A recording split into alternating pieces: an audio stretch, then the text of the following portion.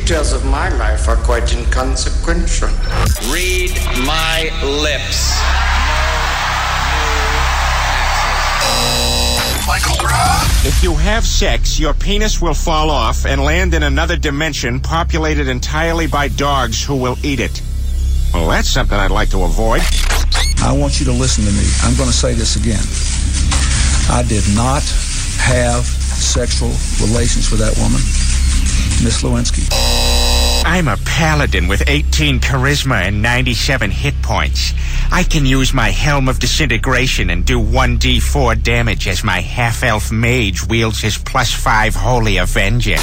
And as president, I'm going to make it impossible for congressmen or lobbyists to slip pork barrel projects or corporate welfare into laws when no one's looking, because when I'm president, meetings where laws are written will be more open to the public, no more secrecy. That's a commitment I make to you as president. The Michael Groff Show. It is my opinion he is a danger to himself and others and is in need of treatment. Finally, a guy in broadcasting that represents the very average side of us all. The following broadcast is in the hands of a college-educated, barely employed guy that does a podcast for an audience of fewer people than Paris Hilton has brain cells. It's hard to imagine that he's perpetually single. Now, from the middle of desert Urbania, this is Michael Groff in Exile.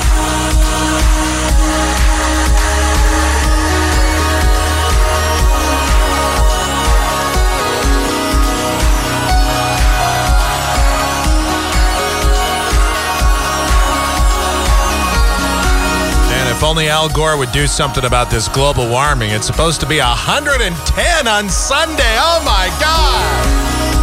But I think Al's got bigger problems than global warming right about now. He's got to worry about such things as alimony. You hear that, Al? And Al Gore and Tipper on the skids. Man, it's been a weird year for that sort of thing. It was so surprising. Larry King had his 9 millionth divorce, and then we have Al and Tipper. Say it ain't so, guys. God, first you lose the 2000 presidential election, and then that happens. Loser. All right. Welcome in another edition of Michael Groff in Exile underway. It is Friday, thank God. That would be June the 4th, 2010. And just so you people know, it's 102 degrees outside our palatial estate right now.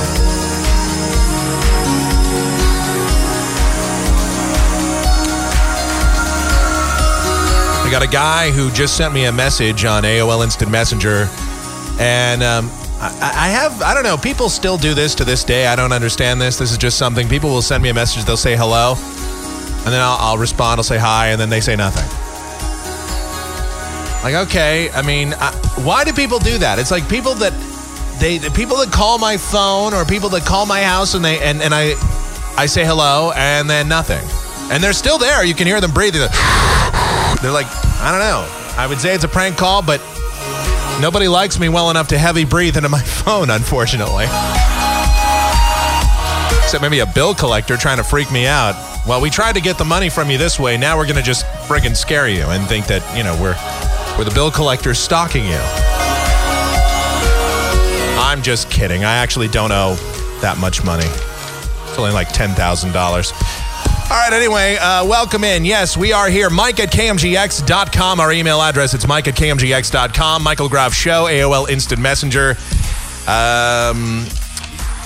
Of course, MichaelGroff.com for all of our contact information and more. You can always send us a generous donation on PayPal. And, again, Mike at KMGX.com. That's also conveniently our PayPal address. Just thought I'd let you know. Ladies and gentlemen, joining us on the program, it's James. He's here. Hiya. Yeah. And, to the guy that wrote in and said, I'm not going to listen when he's on. Well, you know what? I mean, tough then, all right? That's too bad. Just leave me alone, man. I'm just Revolution! Yeah, so what's going on, dude? Well, I have finals on Monday. You have finals. What subjects? Let's see. Monday, I have biology and wellness finals. Wellness? Yeah. I assume that's like health class, right? Where... Yeah, basically. You're taught all sorts of stuff, including, sex ed and all that exciting stuff? Yeah. All right, great. Yeah, they basically compact everything I should learn in about 2 years into a half a year. Yeah, that's what they do. That's usually, I remember I had that freshman year of high school. That was one of the first, I think that was my first hour class that I had freshman year was health class. I still remember Miss Black. She was actually kind of an attractive lady, too, that taught the health. And then she's sort of like middle-aged and talking about sex and like... I bet the MILF jokes were endless. Yeah, that was the thing. She wasn't like really hot, but you could tell that when she was younger, she was rocking, and she was on the tail end of it. But rocking, wow. Yeah.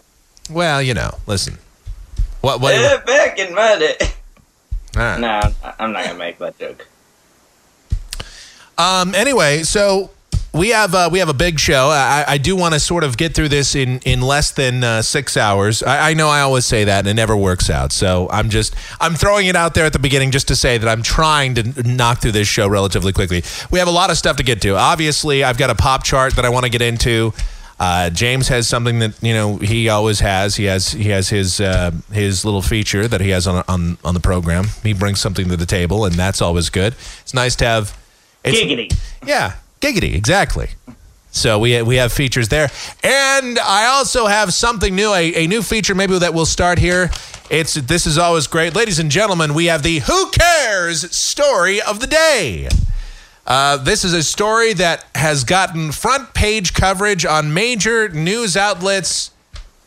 And I don't know why it's Who Cares, but it does bring about a very age-old point that we have talked about only about, I don't know, 1 million times on this show throughout the years. So we have that. But before we get into any of that, we have all sorts of news that's out there in the world today. You know Fox News, CNN, the AP, UPI, all of those news outlets, news agencies, the New York Times, the LA Times, they all think that what they say is important. But all that matters is what I think is news. People are idiots. Everyone has their own definition of what's newsworthy. The feeling most people get when they hear a Barack Obama speech, I felt this thrill going up my leg. I don't have that too often. I guess some people shouldn't be gatekeepers of the news. But lucky for you, the decisions are now in the capable hands of this guy.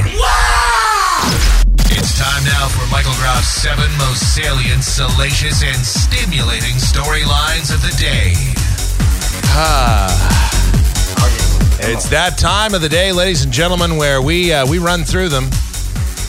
And, if my numbers were here, that would probably help out, too. I don't know. Your excellent bit. Ladies and gentlemen, it's broken. Actually, it is. It's broke. It's stuck. My numbers are stuck. Hang on, I can try it. Number 7. That's a fair try. I guess that'll work. Number 7. Oh, it worked. Well, kind of worked. All right, anyway, so did Obama offer jobs to people in exchange for political favors? That's the question. This isn't something we've really gotten into much on the podcast with the Sestak stuff, and now there's allegations, though, that in the Obama White House,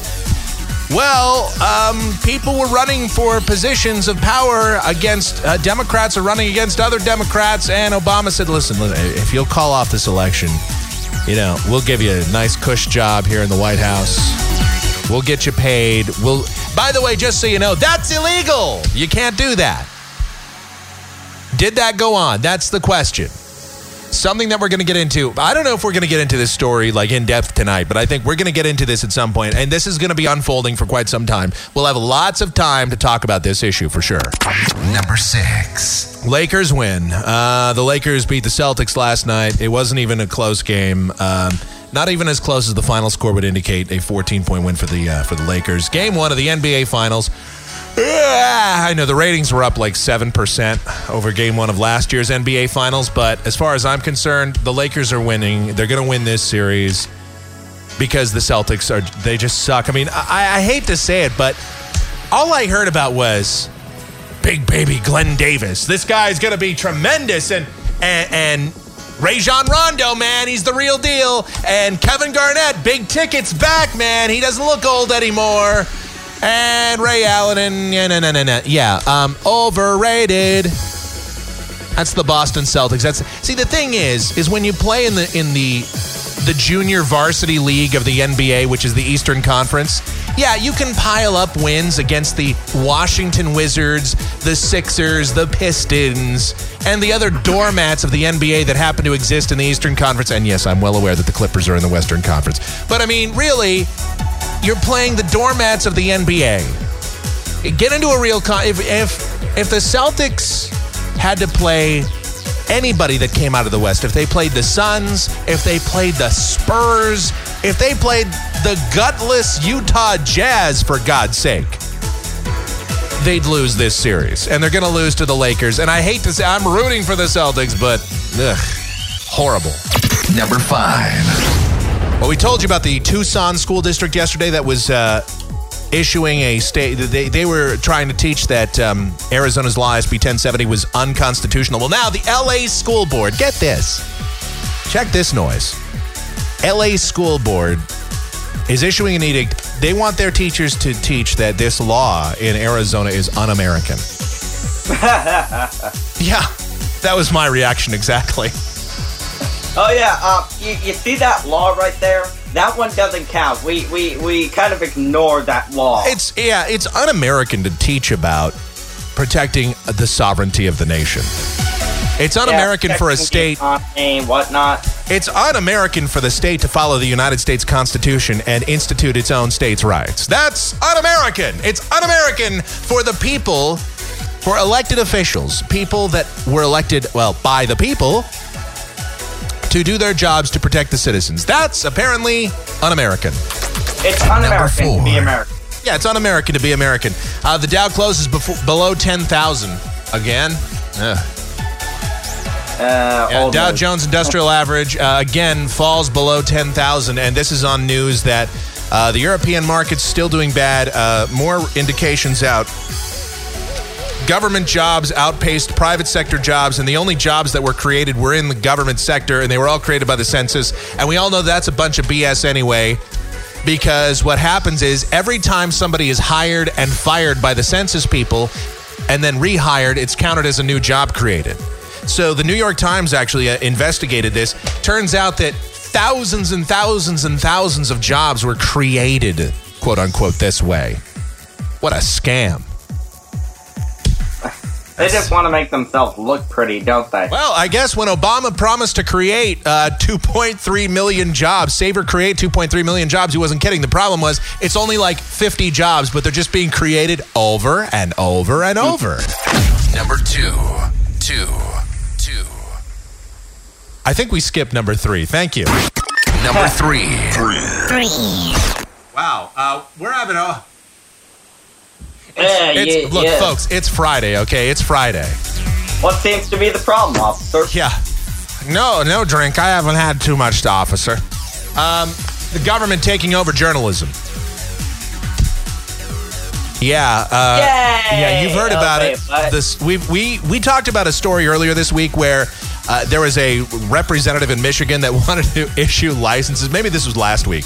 We did the story about the representative in the state of Michigan that wanted to issue licenses to journalists because there's just too many non-credible sources of news information out there. MSNBC. Yeah. But now we actually have an organization being created, a branch of government perhaps being created to monitor journalism. This is good news. Boy, I'm so glad we have that. I mean, they handled everything else so well. Yeah. I can't wait to see how they... They're probably just going to basically slip the fairness doctrine in there without actually applying. Actually, it's interesting that you mentioned that because it's sort of a new way to slip the fairness doctrine in. That's a very astute observation on your part. You beat me to the punch. Thank you, sir. Beat me to it. Two. You can host the show. Anyway, Revolution. The flotilla that was for a relief effort. You know, the same flotilla that ran the blockade in the Gulf, and the Israelis stormed, and the big mess. Well, maybe it wasn't quite the peacekeeping mission that everybody thought. Whoops. Maybe the Israelis do actually have a right to defend themselves after all. See, this is the rest of the world once again coming down on the Jews. Boy, oh boy, the Jews. I tell you what, like if you listen to Mike Malloy or you listen to some of these guys on these so-called progressive, or as I call it, the regressive talk stations, you'd think that the Jews are responsible for everything that's wrong on planet Earth. It's the Jews and the Bush administration. I mean, we actually talked about this in geography class. Yeah, well, I mean, what I'm saying is Israel is basically about the size of New Hampshire, and it's surrounded by a place the size of America, and everybody wants to kill and destroy and obliterate Israel. Yeah. So, I mean, that can give you a good idea of what it's like. Well, once again, you have one nation that's for progress, and you have every nation around it that's living in the Stone Ages. Yeah, I can imagine why they would be against the Jews. It's a completely different philosophy. Like, well, we'll get into it more in detail on the show. But, yeah, I guess that flotilla wasn't quite for peacekeeping as we thought it was. More details on that. It was for very extreme peace. Oh, yes, sir. Number one. Barack Obama says he's mad. He's really furious. And we're going to play this clip. Oh, he sounds just done, wet, and pissed off. Yeah, he, again, is going to tour the Gulf. He's canceling the rescheduled his rescheduled tour of Indonesia and Australia. Remember, he was going to go several months ago, but the health care bill, Obamacare, was floating around through Congress at the time, and he wanted to be here to sign that. Didn't want to miss that opportunity. So he canceled his trip to Australia and Indonesia then, and now he rescheduled it for June. Well, he's canceled it again because of the oil spill. BP has put a cap on the damn thing, and it's still leaking a little bit. It's not quite as bad, though, but it is still leaking. The BP people don't really know what to say. The government's going to be sending them a bill for a $1 billion. God even knows how much. And BP is just, they don't even know what to do. They're going to need a whole 8x11 piece of paper to give them all the zeros on that piece. Yeah. It's going to be a very high total to calculate. Anyway, that's just some of the news that's on my radar at this point. This would be where the other part of the donut is supposed to play. But see, hold on, I'm hitting the button. It's stuck. Who needs billion-dollar cable news when you've got Michael Groff? All right, look, this is... Who needs billion-dollar, board stations as well when you got... Who needs billion-dollar workstations when you've got this beautiful 1989 Mac Classic that runs everything in here? That barely damn works. Hang on a second. I got an Apple. Yeah, I got an Apple IIe in here. Hang on, I got a... Do you got a Commodore 64? I've got a Tandy TRS-80 in here that's running... I used to actually have one of those. Actually, I used to have an Apple IIe. I had an Apple II. You mentioned that because today I went into the library early morning to do a couple things for schoolwork, of course. And there's this one kid, right? He comes in and he brings this brick of an Apple computer. I mean, I'm not sure what it was, but it was just this brick, and he plugs it into one of the electrical outlets, hooks it up to another one of the computers, and just starts running the thing. Wow. Yeah, I mean, you can, Apple's, this brings back the memories. I used to have my TRS, my Tandy. That was from Radio Shack, for those of you who don't know. I had a Tandy TRS-80. I had an Apple. And then when I got all fancy and sophisticated, I had a Mac Classic. Nice. A Mac Quadra 630. That was, man, there you talk about... Man, back in those days, that was considered like, man, that was top of the line. I had like 120 megabytes of hard drive space. Yeah, we went from computers where if you came at us, we could kill you with it, to computers where they probably just snap in half. Well, this show, I just want to give you an example. This show, the recording, not what you people download, not the podcast file that you guys download, although that's pretty hefty size too, because we encode it at a pretty high bit rate so that you can hear all of the aesthetics and just the beauty of my voice in 128 kilobit sound. And the beauty of the air conditioner as well. Right, and the air conditioner that runs in the background, although I've got it pretty well filtered. You can't hear it right now. It's actually off in here. I just have the main house air conditioning running, the huge system, the one that costs the electric bill to, again, run out of zeros on the paper. But anyway, this I had this computer, man. Man, it was a 120 megabyte hard drive, and this show, the files for this show that we store in the archives are one show that we cut up into 3 segments is more than that whole hard drive would have held. Wow. Yeah. I actually I saw a Commodore 64 at this yard sale once. It was in fabulous condition, pristine condition. So I'm like, hey, can you hook it up for me? So the guy hooks it up. He tries to go onto the internet. I mean, he just hooks it up to his other, computer or whatever. He tries to go to Yahoo. It takes, 5 damn years. We were sitting there having a conversation, we made some tea, and it wasn't even halfway done loading. I don't know how you could even get a Commodore 64 on the internet. I'm not even sure. I'm not even sure really how you could do that, theoretically, because... those things aren't, I mean... Well, I'm not sure. I mean... Even a notepad file by itself, even the contents of a notepad file would be a lot for a Commodore 64. So I don't know how that would even be possible. Yeah, probably. It was probably Commodore 128 maybe or something like that. I don't know. I have no idea. Anyway, so it's enough nerd talk. Ladies and gentlemen, welcome to. Yeah, I feel like we're doing the Data Doctors show. Next we're going to get somebody that calls up on the air and call, some. We're going to talk about the new iPad. I'm having a problem. I went to Yahoo and now my computer's running very slow. Did you click on one of those? Did you get? Well, I got this error message that came up, but it wasn't really an error message. I found out later it was one of those pop-up ads that looks like an error message. Oh, those are the devil. Now, here's what you have to do. Let's go through the 23-step process that you're going to have to go through, ma'am, to get that off of your computer. And we've got this all up on our website that you can go to. And for $29.95, you can download our special cleaner to get rid of all these files. Yeah, because what happens is I went to a site, I accidentally typed Yahoo instead of Yahoo, and that's why I got this. And see, I mean, that's the kind of show, yeah. Maybe I ought to do that show, too. Why not? We'll do every kind of show here. Well, I do have an anime blog. It is great. It's the best blog ever. See, he's got an anime blog. See, I don't even have that.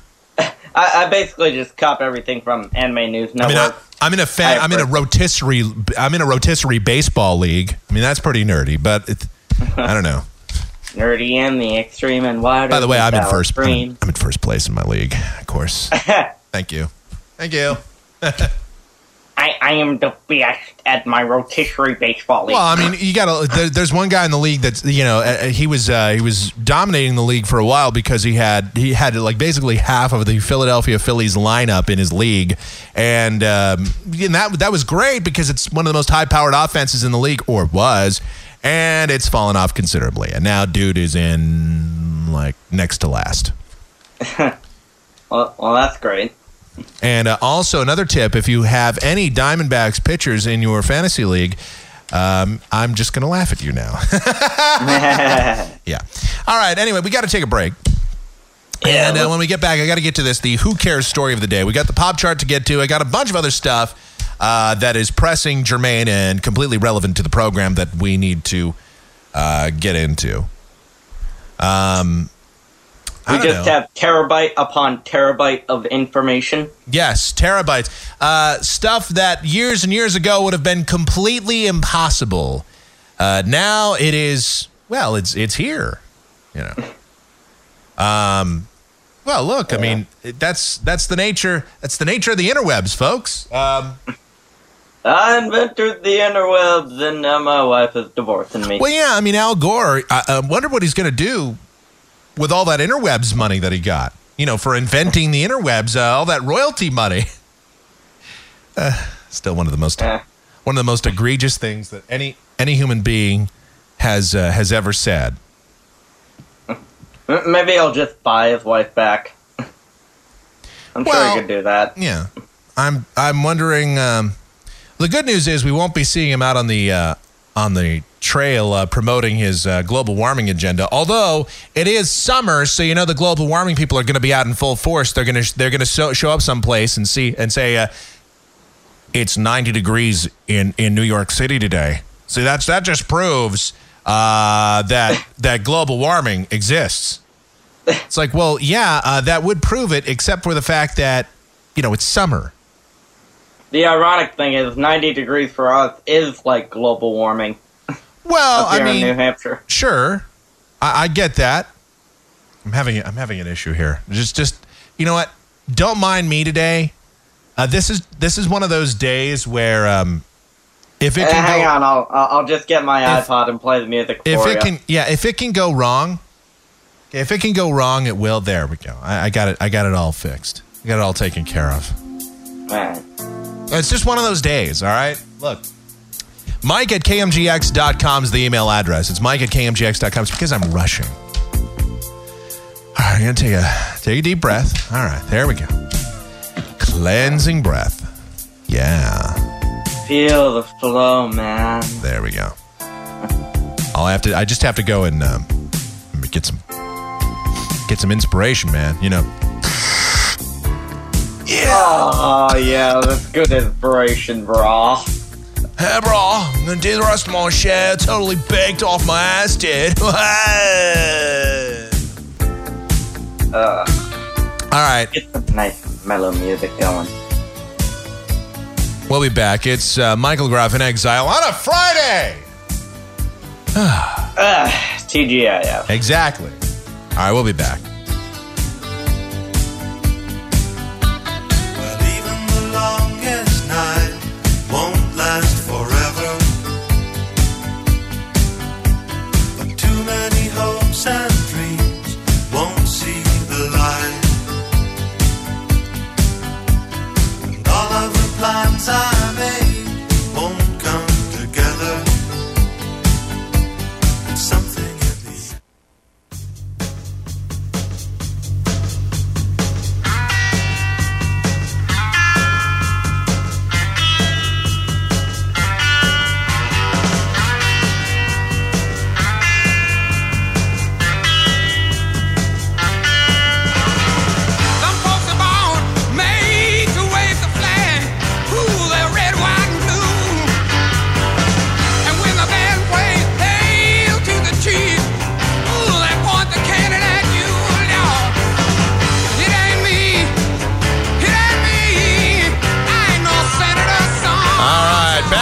segment number 2. It's Michael Groff in Exile on a fantastic, wonderful, insane, hip, cool, super, turbo, hyper, super 70s Friday. Actually, this would be late 60s, but you know how that works. And we're back. It's Michael Groff in Exile. Mike at KMGX.com, the email address. It's Mike at KMGX.com, AOL Instant Messenger. Michael Groff Show, the screen name. You never even did say Friday. I didn't say Friday? No, I thought I did. I I thought I said Super 70 Friday, Turbo, and all that. It's Friday. Who cares? Yeah. That's the point. Let's get some false energy going. Yeah! If you didn't know it's Friday, then where the hell are you? Well, you're probably listening to the podcast, and, you could be listening on any given day of the week. Or, the Obama people could have just invented a whole new day. Just like, they create job numbers. They just make money out of thin air. So why not just invent a new day? We could one more weekend day. Yeah, we could call it Fripples Day or whatever. I don't know. Just make a day up out of nowhere. Just pull it right out of your ass. We just call it Inflation Day. Well, we have leap seconds. We could have a leap. We have a leap day every 4 years. So we could just have an entire made up leap day. I don't know. Why not? All right. So we're back, and James is here, so I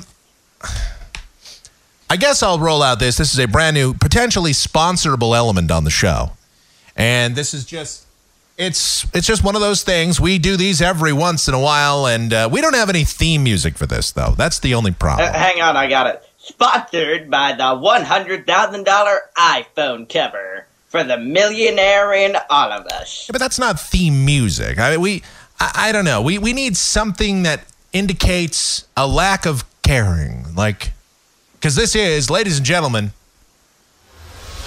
that's not going to work. Well, I did write a song called I Don't Care. Maybe I could pull out the lyrics for that. Well, there you go. Or here's a good idea. Anyway, ladies and gentlemen, it is the Who Cares story of the day. I don't know much about this particular person. I don't know anything about this show, but I do know that this is making big headlines for some reason. I don't get it. All right. Chase Crawford from the Gossip Girl was arrested for... Wait for it. He was arrested in Plano, Texas. Here we go. Dramatic buildup. He was arrested for... being stupid. Possession of marijuana. All right. Crawford, of course, has... he's out of jail now. And this is a big deal, as you know, possession of marijuana. That's worse than raping 16 people, stabbing your own mother to death, sodomizing children. It's worse, as we all know, possession of marijuana is worse than Satan. It's worse than anything. Okay? We're talking 9th level of hell kind of crap here. Crawford was arrested just after midnight this morning for possession of marijuana under 2 ounces. The charge is a misdemeanor. Wow. Yes, in this country, ladies and gentlemen, for smoking marijuana, it is still a crime that is reported to the news. It is still something that is worthy of being reported to news agencies for possession of pot. Because, no! As we know, that is incredibly dangerous. Horrible. Just so you know, while the cops were busting this guy for marijuana possession, I'm sure at least 3 murders went down. I mean, it is Plano, Texas. I'm sure not only did murders go down, but probably suicides. Because, people woke up and they went, oh my God, I'm living in Plano. Ugh. Wow. The police video, I'm sure if this is on an episode of Cops in the background, I'm sure somewhere like Keith Urban is being played in the background or something like that. This is like... Nationwide news, people.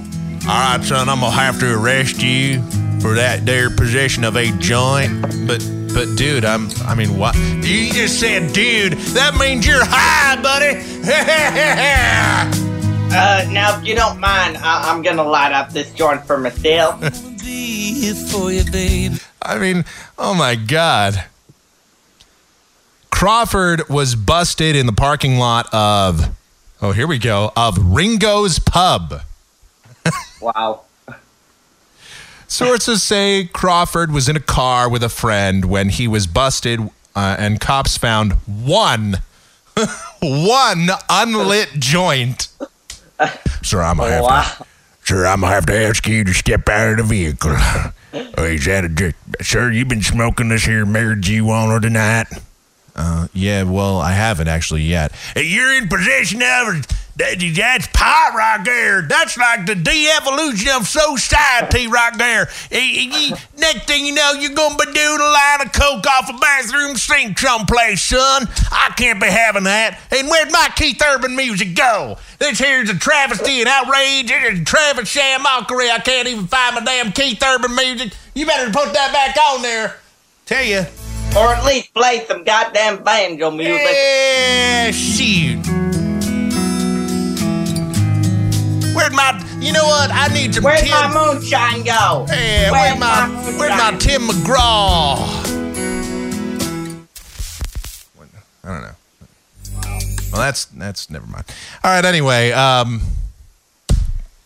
that's the Who Cares story of the day. Once again, people being arrested for marijuana. The most just absolutely a travesty in this country that police resources are still being utilized to bust people. Bust a guy for having one unlit joint. If this and other stories aren't significant enough evidence that we just need the all-out decriminalization and legalization of marijuana, I don't know what else proves the point. That's taxpayer dollars that are being wasted there. And journalism to be taken over by the government. Yes, I wasn't making this up. I mentioned this off the top of the show. We talked about the story the other day of the Michigan legislature that wanted to have licenses given to different news organizations. Anybody from the blogosphere. I mean, I would suppose that this would cover the blogosphere all the way on up to CNN. Reporters would have to, not only would they have to have like press credentials in order to get into a specific area. You know, you have to have media credentials to get into the White House, the press room, for example, or you have to have media credentials to get into certain areas. Or if you have media credentials, you can get into the press box at ball games, etc. But now they would want to have a license. In Michigan, they wanted to, this guy, actually, he was retiring. I should point out that legislator, there's more to that story. The guy is on his way out of office this year, and he doesn't think that thing has a snowball's chance in hell of passing. But he wanted to get a conversation started about the idea. Well, that's always nice. You're on your way out, so you drop a big old smelly fart in the middle of the room on your way out the door that everybody else has to contend with. Well, I'm leaving. Nice job. Wow. So now you've got this being floated out there. They want to reinvent journalism.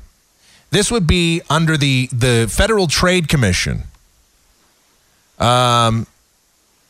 want to oversee journalism. They call it the Potential Policy Recommendations to Support the Reinvention of Journalism. It's a 47-page document that outlines a major government push to rescue the country's failing media platforms. Specifically, can you first rescue us from like Rosie O'Donnell? Well, they want to help restructure newspapers. But see, if the government does this, now we'll have government-owned newspapers. I'm telling you.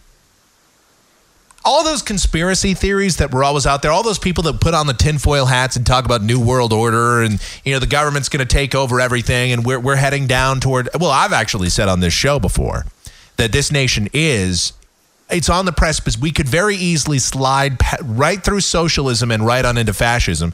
And, you know, I've been criticized for it, and I don't buy all the conspiracy theories about New World Order and all that crap. But when I start reading stuff like this, it makes me think that those people aren't necessarily just tinfoil wearing nut jobs. This is legitimate. When you start seeing stories like this, where they're talking about the government stepping in and helping the newspaper biz. It's called, this is called the Potential Policy Recommendations to Support the Reinvention of Journalism. That's the name of the 47-page document. Think you got long enough title right there? Yeah.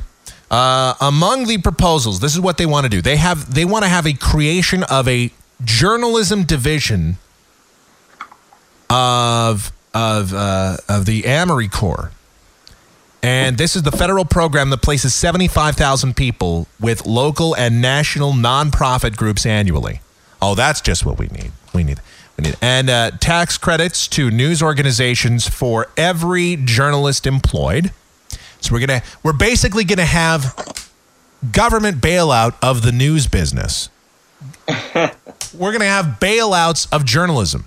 Establishing citizenship news vouchers, which would, quote, allow every American taxpayer to allocate some amount of government funds to the nonprofit media organization of their choice. So media entities would be nonprofit. Now, of course, what they want to do ultimately, they want to, and James, with the very astute observation earlier, this ties into the fairness doctrine. It does. Think about it. If you want to have this altruistic virtue of making the news media nonprofit, think about what that means. Think about what that entails. Increased funding for public radio and television. Oh, because but there's such an interest there that we should just be floating more taxpayer dollars toward PBS and NPR. Yeah. That's great. You gotta love that NPR, right? Yeah. Welcome back to NPR. My name is Michael Groff, and we're coming up. We're going to have a very exciting segment, and they're excited. They're segments. They always talk. It's always stuff that one out of a million people would like. You ever heard anything on NPR that was really all that interesting to anybody? And I don't mean this to be. Mike. Yeah. It's a very interesting thing. Well, it's very high society and highfalutin NPR, you know. We do it while we drink some Chateau Valet and talk about how we went golfing and tennis and whatnot. They talk in very dulcet tones. Ladies and gentlemen, welcome back to NPR. I'm Michael Groff. This is All Things Considered. And one of the things I've considered is listening to my own show and slicing my wrists wide open every night when I go home, knowing that I work for NPR. At any rate, it's like they're coming at. What do they even talk about on that show? The history of fusion jazz. This afternoon's edition of All Things Considered. We'll have a retrospective on Obama. How great is he? Is he godly, or has he evolved to something even higher than godly status? All of that coming up on All Things Considered.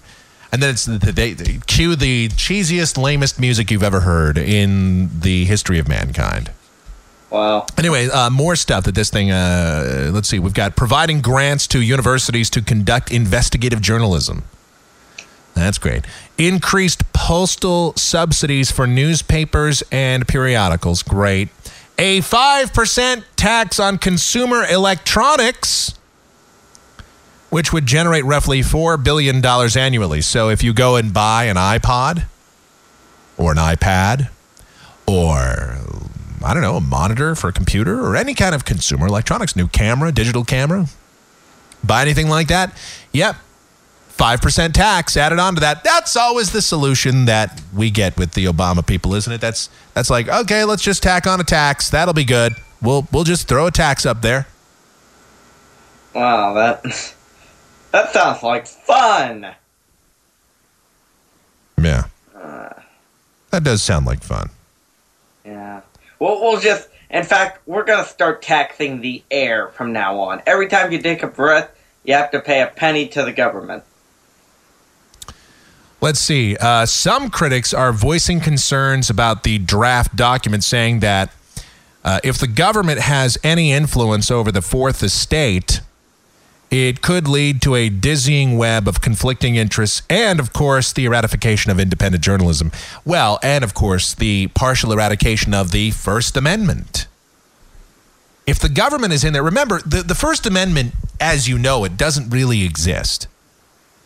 Because we have the FCC, and the FCC regulates the content on the airwaves, which it was never intended to do. The FCC's purpose was never to regulate content on the airwaves. The purpose of the FCC should have really been to ensure that radio stations were adhering to their specified criteria. And what I mean by that is that they were operating on the frequency that they were licensed to operate upon, and that they were doing so in a way that wasn't interfering with other stations, and that they were operating at the power output that they were allocated to do so. The technical aspects, the engineering aspects of radio, that's what the FCC was there for. It wasn't there to make sure that if you come on the air and say pee-pee caca, that you're going to get dumped. It wasn't to come on the air and try and find somebody because they had a graphic discussion about sex or excretory functions, or because some morning show DJ somewhere said penis in a gratuitous fashion and they decided to enforce that, whereas another DJ says penis in a gratuitous fashion and they decide to let that one slide.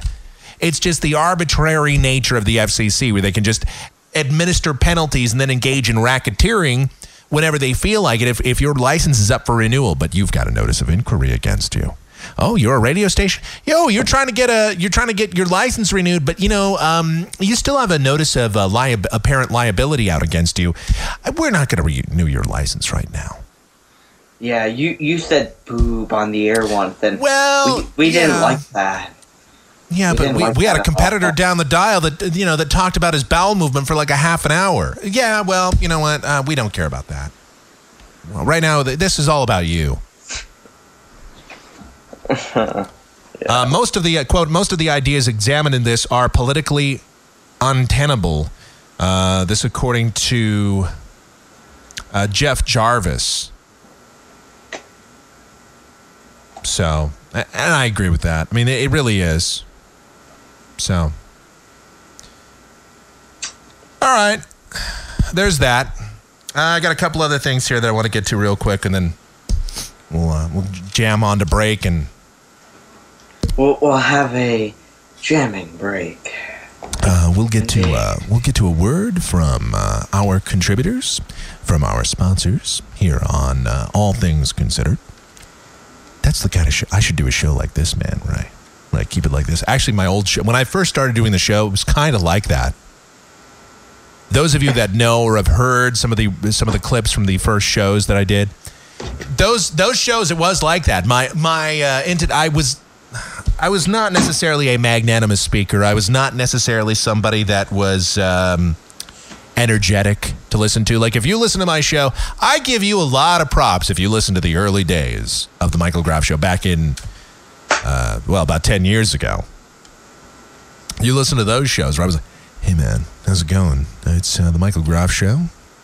Welcome in. And today we're just going to discuss George Bush. Right now we're talking about the 2000 election, man. And what do you think, Bush, Gore? What do you think is going to? Do you think the Supreme Court's going to mess that up? I called that months in advance. No, actually, I didn't.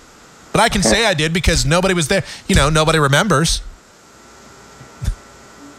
Actually, one of the first things we were talking about on the show, I remember back then, the Summer Olympics in Australia. It's kind of weird that they have the Summer Olympics in Australia, and it's not summer there, and it's not summer here. It's fall here, and it's spring there. Why are they the Summer Olympics? That's weird. And the Summer Olympics, they aren't getting any ratings. I wonder why. Oh, yeah, because they're playing in Australia, where it's 17 hours later. And we already know the results of all the games before they're played on TV here. I mean, well, duh. That's how my show, it was like that low-key delivery. That low-key crap, I hate that. Like, I turn on All Things Considered. Sometimes I'll go somewhere with my brother, and he'll put on NPR. He hasn't done this in a long time. I think, hopefully, he's more the liberal guy, and he's into that sort of Pollyanna crap, but we put on that NPR once. I mean, it's like instant nap. I don't know how he doesn't fall asleep listening to that. And then the women on there, like, they have these people on there. They sound like they're about 106 years old and weigh about 500 pounds. They do the top of the hour news on an NPR station. There's nothing better than that. It's this cheesiest news sounder you've ever heard. And then somebody gets on there and goes, I'm Shelley Slofovich, and this, and it's painful. It's not even that exciting. It's like, it's almost like Janet Napolitano. It sounds like they're all Butch Dykes. I mean, it's NPR News. I tell you what I think about that smooth jazz, man. That That's Moja. AMA Sobercross. That's Sunday.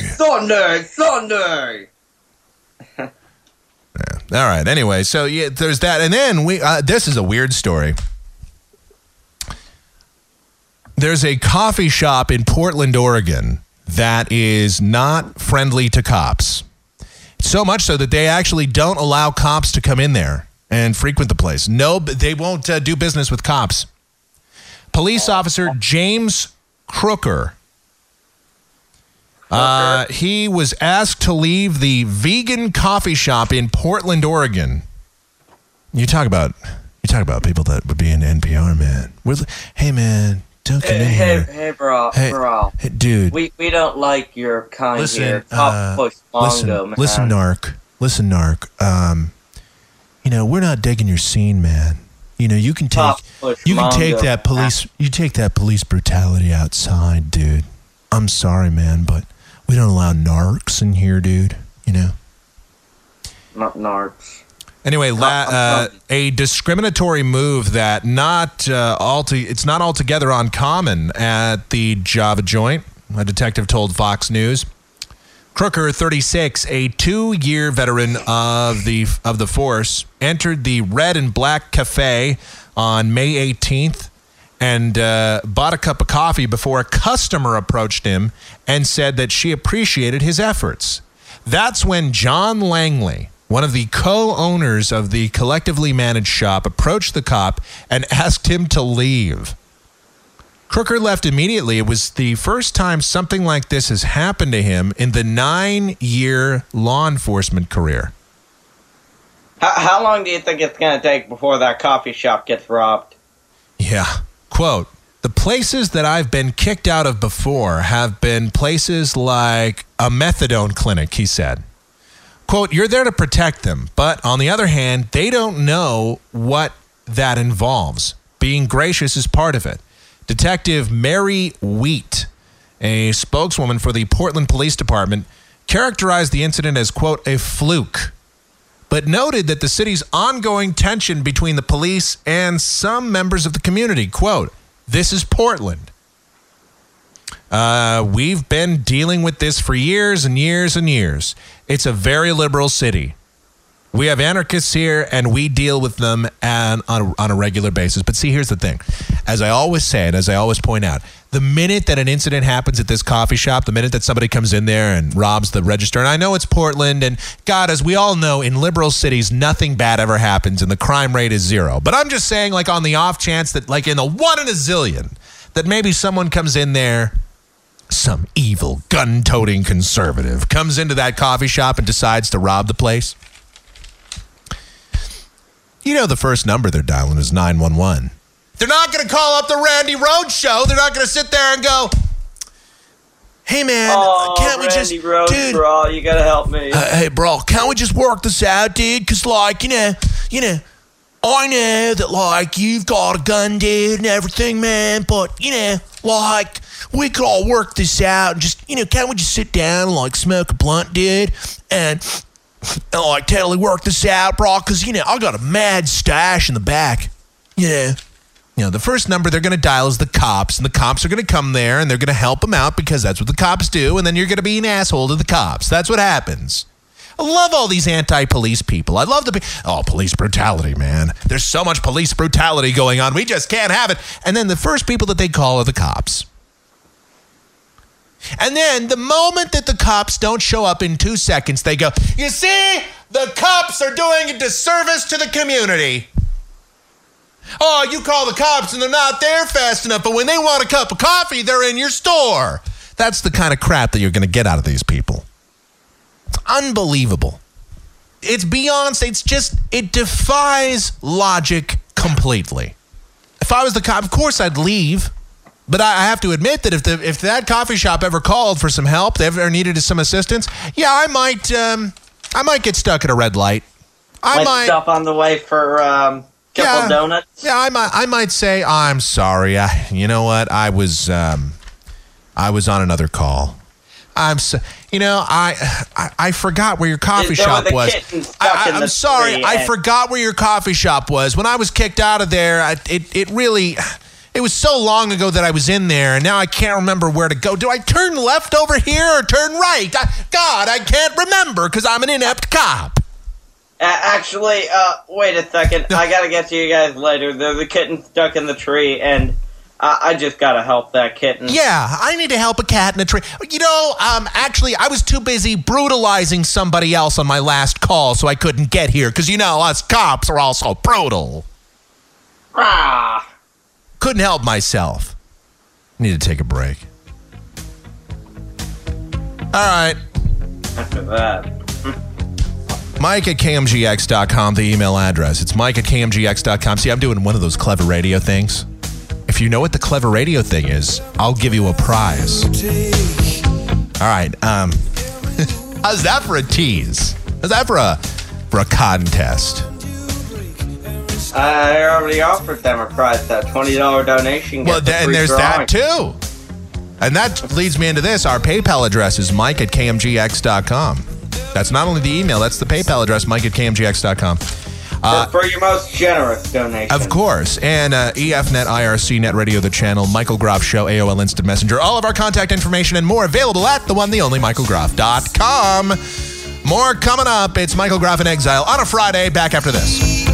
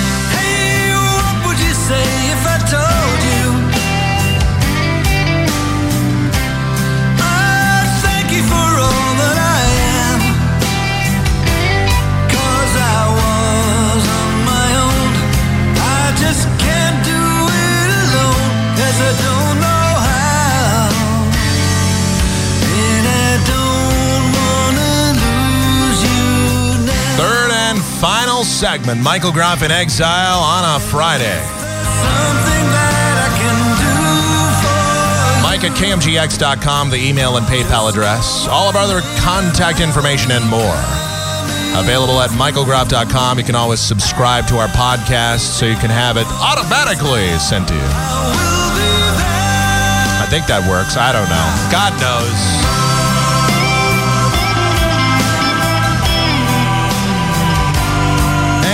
What else? What other exciting information? As I mentioned on the program yesterday, we're going to be making a few minor tweaks, little few changes, subtle changes to the podcast, or at least going to try a few new things here on the show in the coming weeks. So do stay tuned for that. And I don't know. That's the best tease I can give. I, of course, explained it in more detail on yesterday's program, but just thought I'd throw that out there. Always taking your suggestions as well, and thank you so much. I got a random text message just a few minutes ago. So I got a random text from somebody in the 281 that said, thanks for the show. I don't know where the 281 is. That's going to drive me crazy, though. I don't know who that is that sent me that message. I'm a little weirded out right now. I don't mind telling you. Anyway, James in studio, not in studio, but sort of in studio, semi in studio. He's here. That's the point. He's in studio by definition of computer. How's that? He is digitally in the studio. There. All right. I do have a couple other things to get to. Barack Obama says he's flipped out mad about the way the BP thing is going down. They did put a cap on the well, but the cap is still leaking oil. Barack Obama was on with Larry King. Buffalo, you're on the air. And he says that he's just pissed off. Listen to this. Listen to he is clearly mad. Man, he is fuming. Listen to this.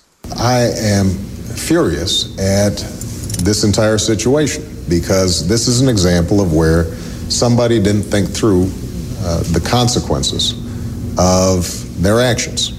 And it is imperiling not just a handful of people.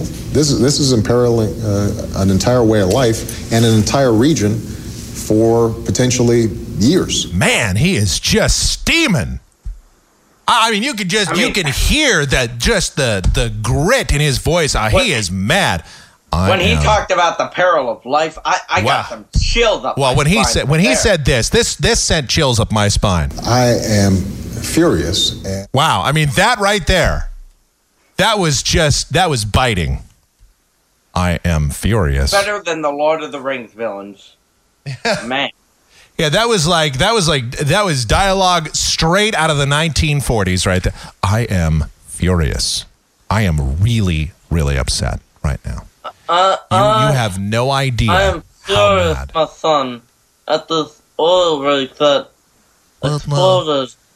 My associates and I are we are currently very furious at this. This is a significant outrage that we are expressing right now on behalf of my associates because of this oil rig that has gone down in the Gulf.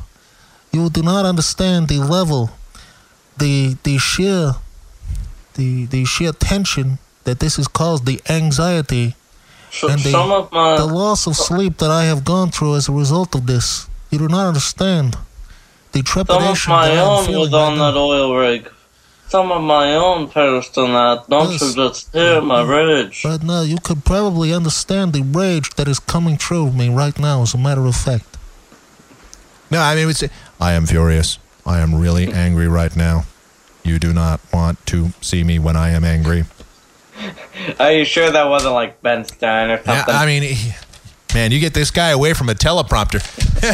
Man, he's so mad he might have to fire up 2 teleprompters to give a speech next time. That was without a teleprompter though. You got to give it up to him. I mean, that was the teleprompter president without the prompter. Listen to this. I am furious. Yeah, wow. I am furious. I am furious. Man, that should be like the new bumper in your show. like whenever something happens, you're just like, I am furious. I mean, if I think it's perfect for the pop chart. That's what he was talking about. He wasn't talking about the R-Rig. He was talking about the pop chart. Yeah.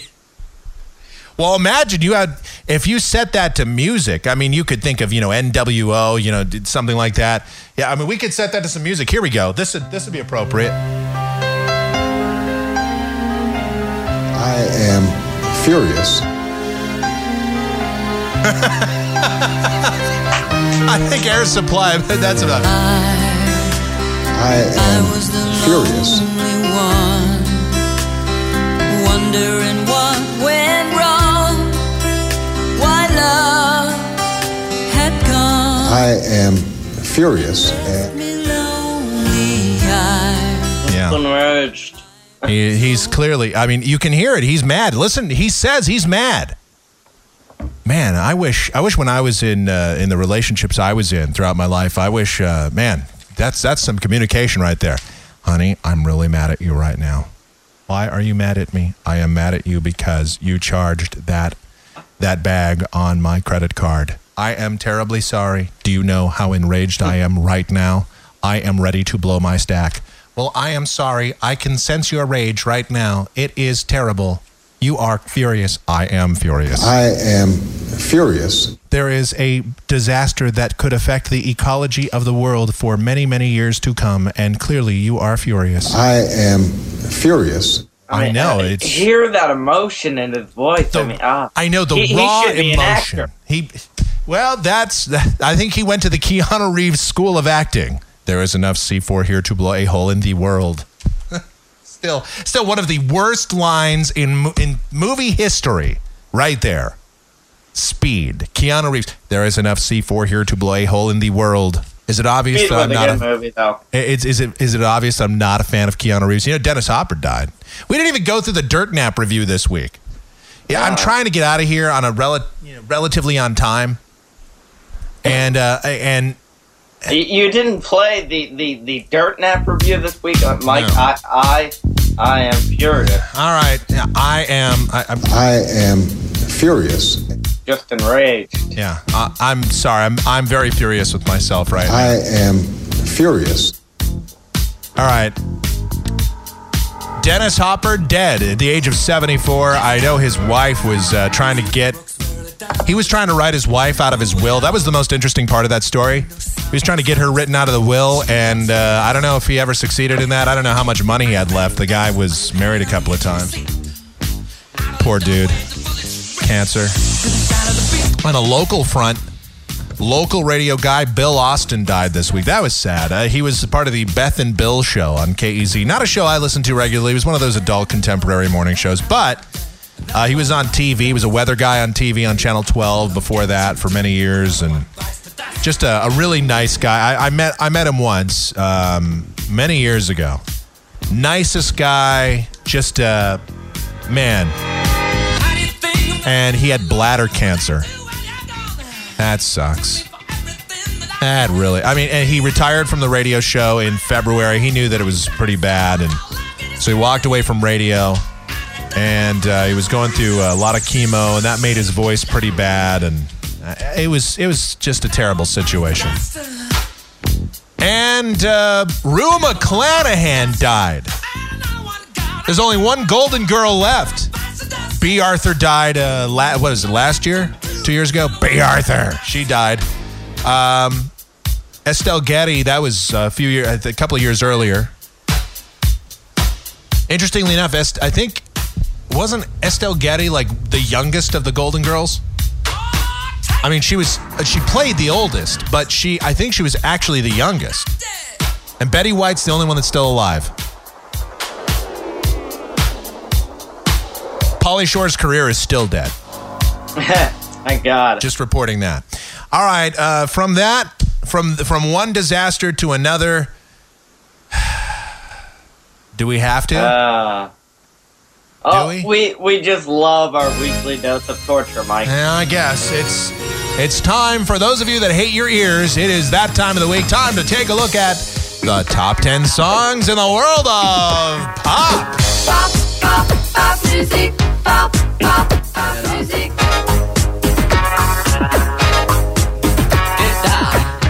Hit a button there. All right. It's that time, folks. These are the top 10 songs in the world of pop played on Top 40 radios. This is based on official airplay data from Top 40 radio stations all across the country. If you're wondering where the hell do you get this data? That's where we get it. Fascinating, ear-bleeding data. To say the least. If your ears don't bleed from this, there's something very wrong with you. Now, I got some good news and some bad news. Should I spoil it or not? I won't. Spoiler alert! Oh, goody. Right. Spoiler alert!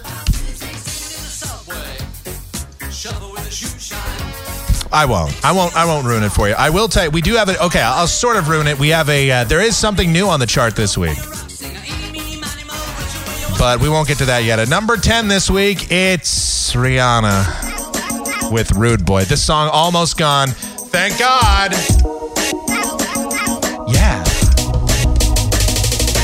Come here, rude boy, boy, can you get it up? Come here, rude boy, boy, is you big enough? Take it, yeah, baby, yeah. Come here, rude boy, boy. All right, that's number 10 on the chart this week. All right. Yeah, please, just stop. Number 9 is, I guess this is LaRue. This is something new on the chart. Because we just love that new pop music. Yep, this is Bulletproof. No, it's not Mega Man music. Been there, done that, messed around. I'm having fun. Don't put me down. I'll never let you sweep me off my feet. Right now, you're fighting Magnet Man. And again, the messages I've tried to send, my information's just not going in.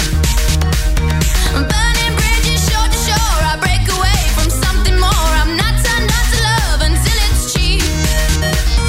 Been there, done that, messed around. I'm having fun, don't put me down. I'll never let you sweep me off my feet. Yeah! Yeah, press the A button, press the A button.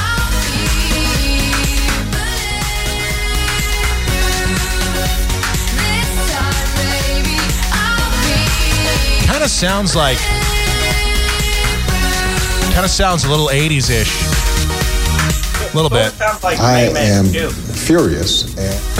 Oh, thank you, Mr. President. I won't let you turn around and tell me now I'm much too proud to walk away from something when it's dead. All right, so that's number 9. I think that's LaRue or LaRoux, L-A-R-O-U-X. If you're looking for that. Because poor illiteracy is cool.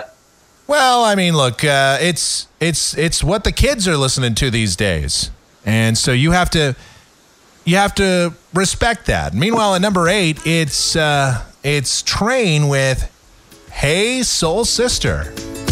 Train wreck is more like it.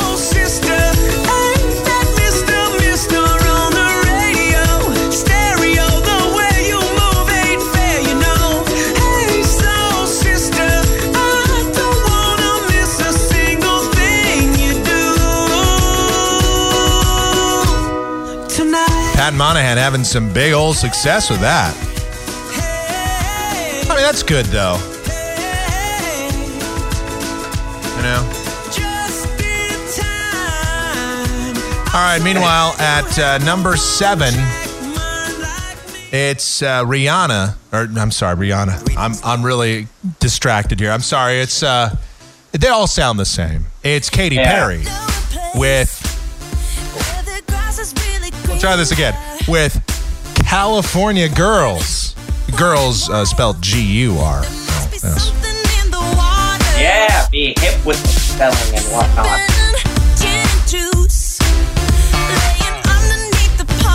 Yeah!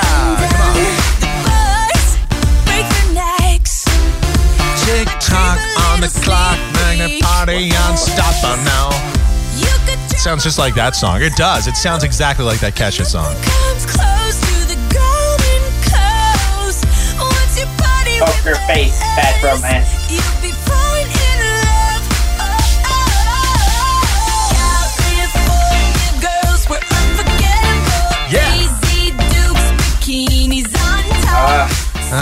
Just take off your clothes and shut your mouth. I mean, that's all I can say about Katy Perry.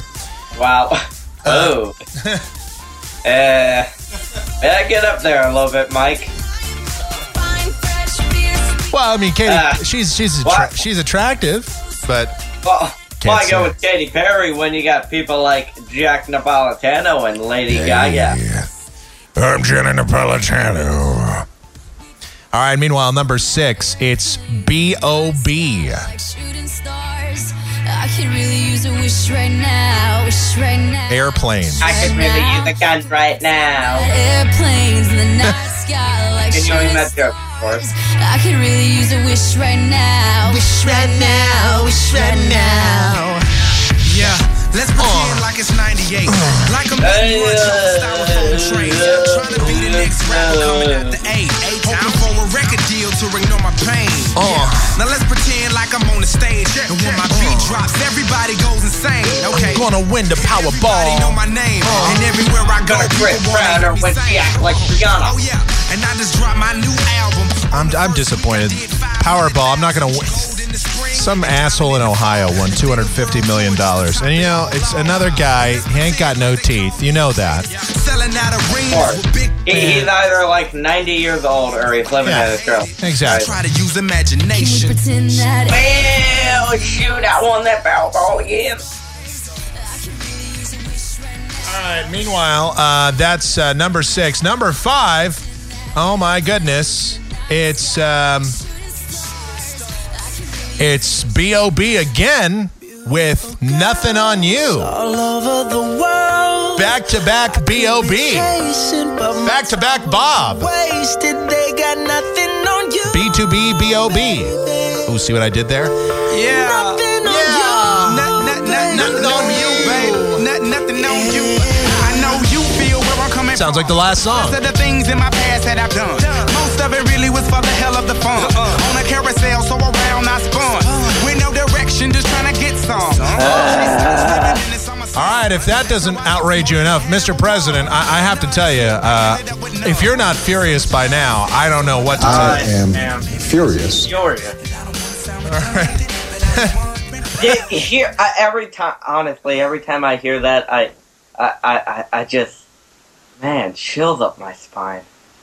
You can hear the rage, and I mean, he's so upset. He really is. He's more furious. He even puts more emotion to it than the NPR people, and I didn't think that was possible. Furious. I am really outraged right now. Number 4 is Lady Gaga with Alejandro. Don't call my name, don't call my name. Alejandro. I want you, babe, I want you, babe. Roberto. Don't wanna kiss, don't wanna touch, just smoke my cigarette and hush. Don't call my name, don't call my name. Roberto. Alejandro, Alejandro.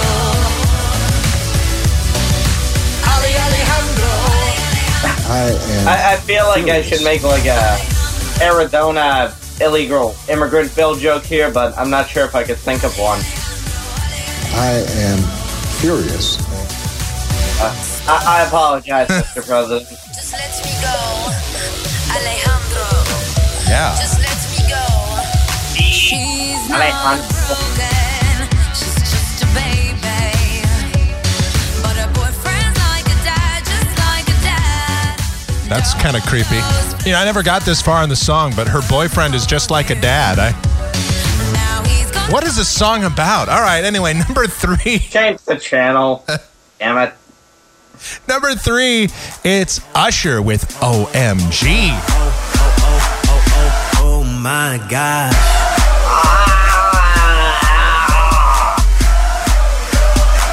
You make me wanna say, how the hell do people listen to this crap? I don't know. I fell in love with Shawty when I seen her. With Shawty. I fell in love with Stairway to Shawty. Heaven? All right. Number 2, it's, well, I mean, come on. If you can't get into this, it's Taio Cruz featuring Luda. Taio Cruz featuring Ludacris. Break Your Heart. Excuse me while I play my Led Zeppelin. And I may break your heart, but I don't really think there's anybody as bomb as me. So you can take this chance in the end. Everybody's gonna be wondering how you did. My favorite part coming up. Here we go. Get ready. Oh, the money shot. Yeah.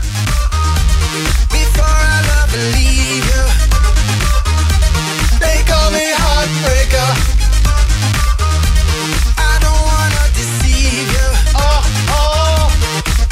Here we go. You gotta love that 80s synth. Yeah.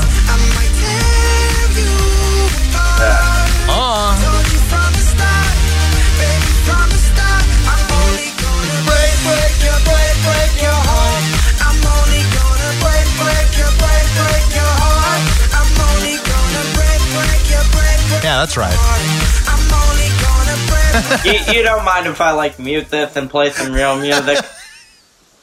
We got the number 1 song. Drum roll, please. You got the number 1 song in the country right now, according to the airplay data on pop chart across the country.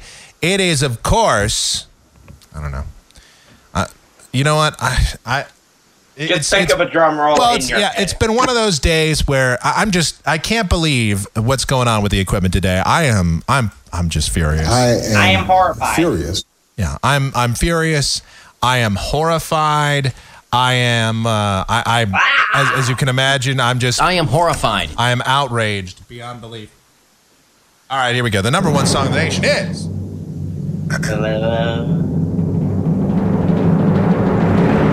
It's Kesha with a $. Your Love Is My Drug.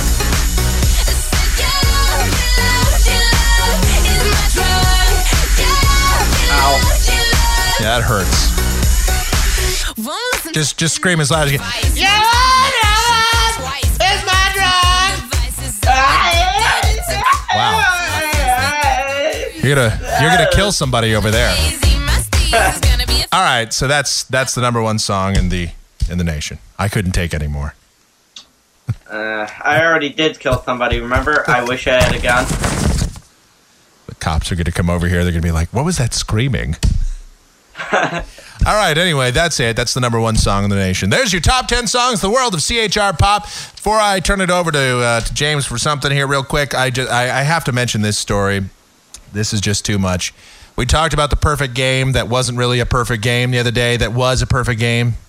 Well, you know what I'm talking about. The blown call at first base by home plate umpire Jim Joyce.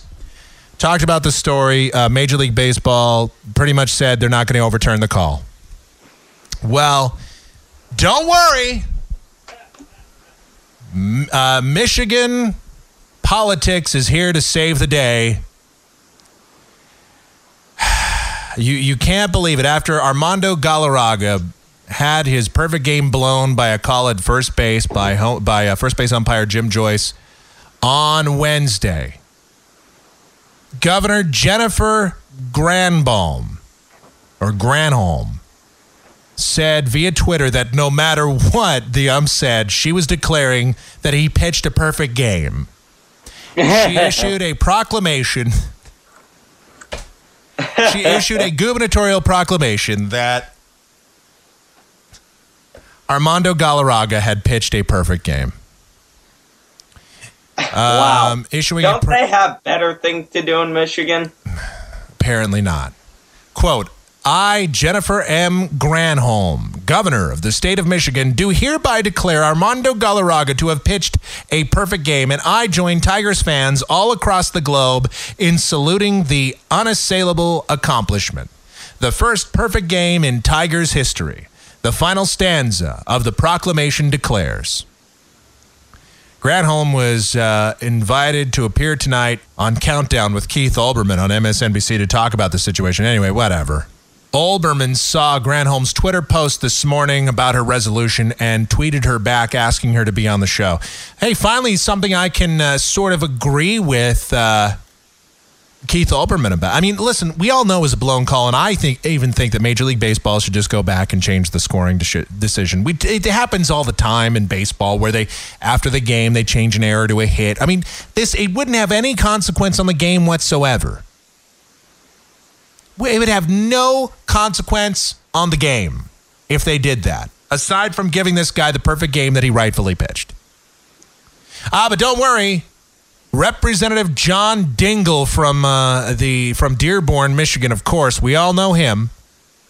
He said on his Twitter account as well that he's drafting a resolution for consideration by the House of Representatives that would recognize Galarraga's accomplishment.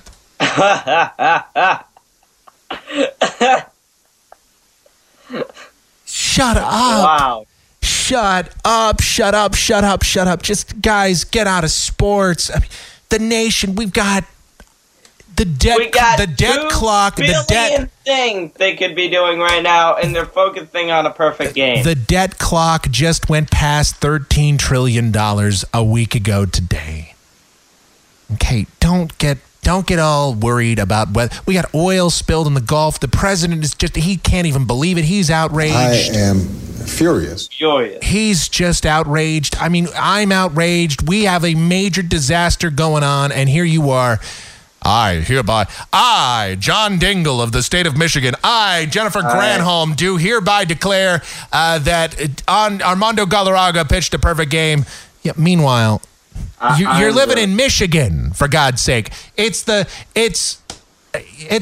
anus of the United States. I mean, come on. In a release, Dingell said that he hoped that the resolution would help make a case for Major League Baseball to reverse the... come on. Yeah. Come on. We've been through this. Oh, Debbie Stabenow, the same woman that wants to get the fairness doctrine, she's in on it now, too. She also weighed in this morning saying that she wants MLB Commissioner Bud Selig to invoke the, quote, for the best interest of the game rule. Look, I heard that I heard that there were some death threats against Jim Joyce. That's not right, man. Don Dankinger, rather, of the who made that horrible call in the '85 World Series, which literally cost the St. Louis Cardinals the series. And it was just a terrible call he made. He blew the call. He didn't know it at the time, but when he got back, the commissioner was there waiting for him. If you ever see his story, it's very sad. And he got death threats. He's still alive today, and he's always advocated for instant replay in Major League Baseball, as have I. And we do have it for home run calls, fair or foul, but otherwise we don't have it for situations like this, and they need it, especially for a clear-cut situation like this. But I don't know, man. Come on, just change it or whatever. But politicians don't need to get involved in this. We got way too much other crap to worry about.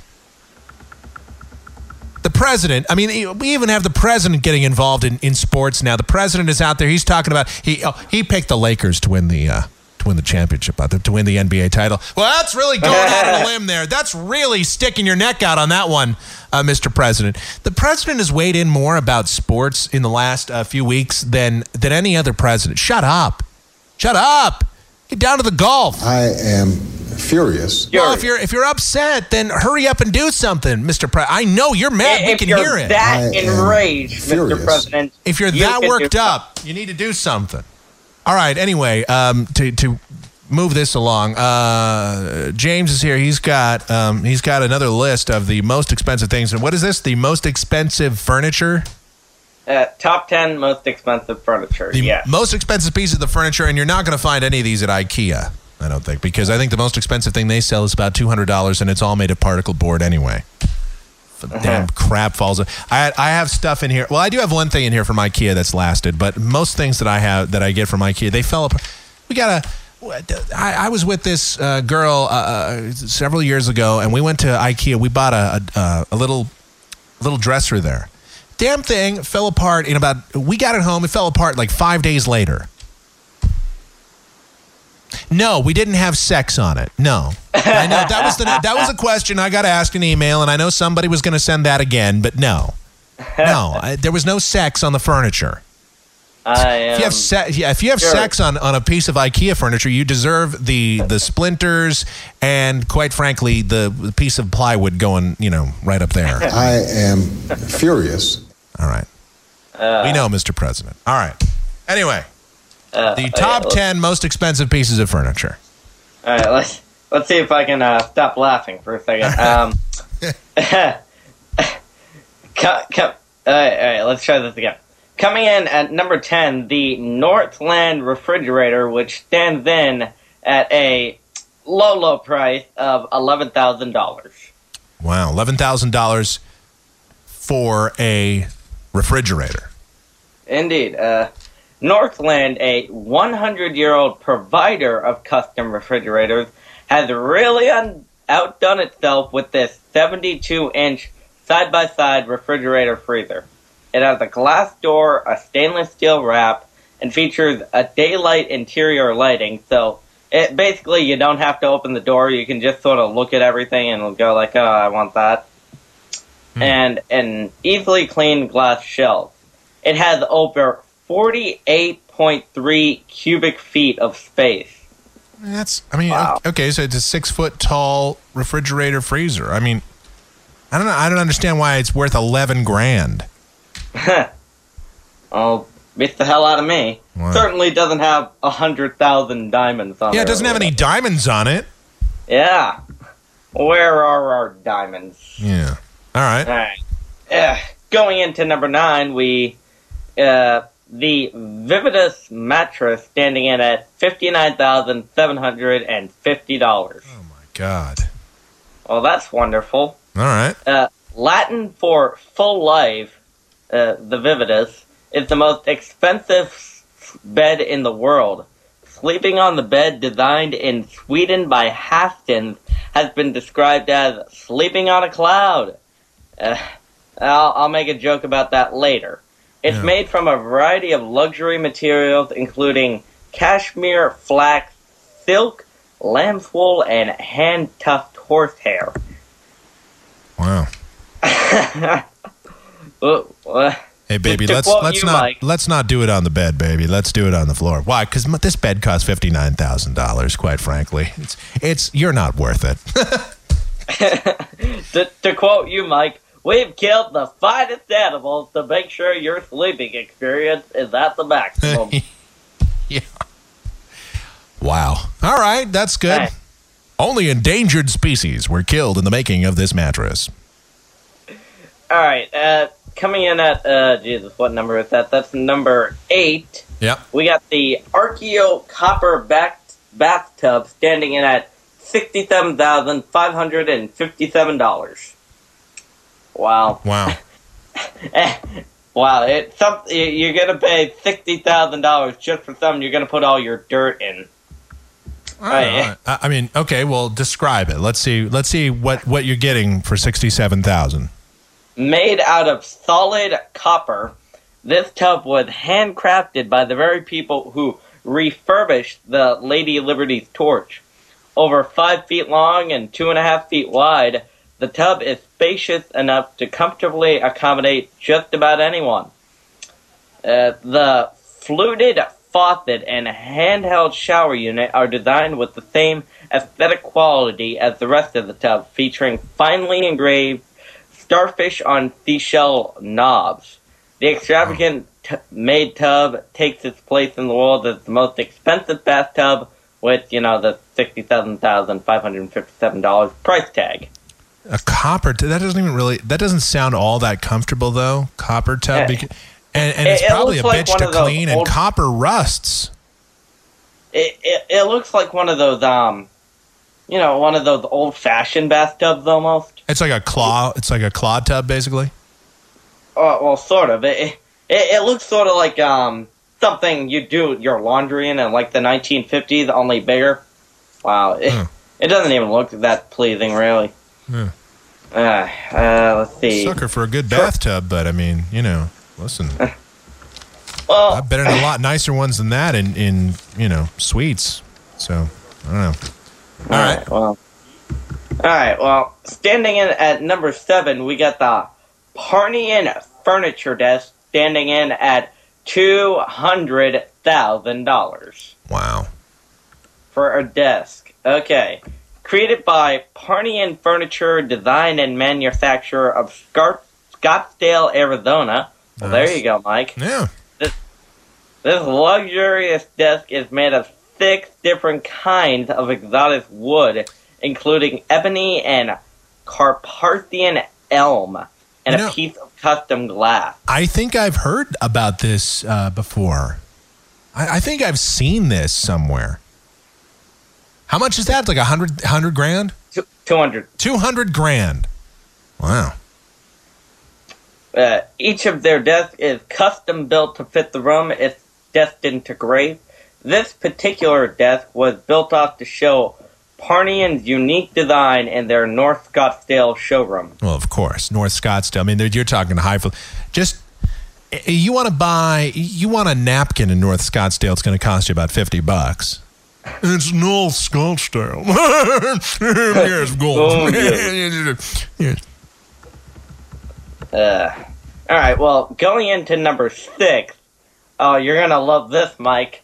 Literally described as a solid gold stool standing in at $1.3 million. Wow.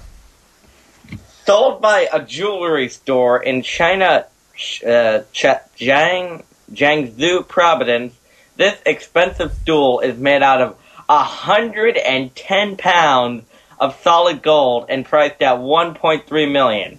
Unfortunately, that's about all we know about it. Wow. It's a stepping stool. I mean, 110 pounds for a stepping stool? Aren't they supposed to be convenient and lightweight? Yeah. Well, not if they're made out of solid gold. Not exactly, no. All right. Well, let's see. This would be, I think, we're transitioning to number 5. Nice. Yeah. All right. Oh, God, that's a long name.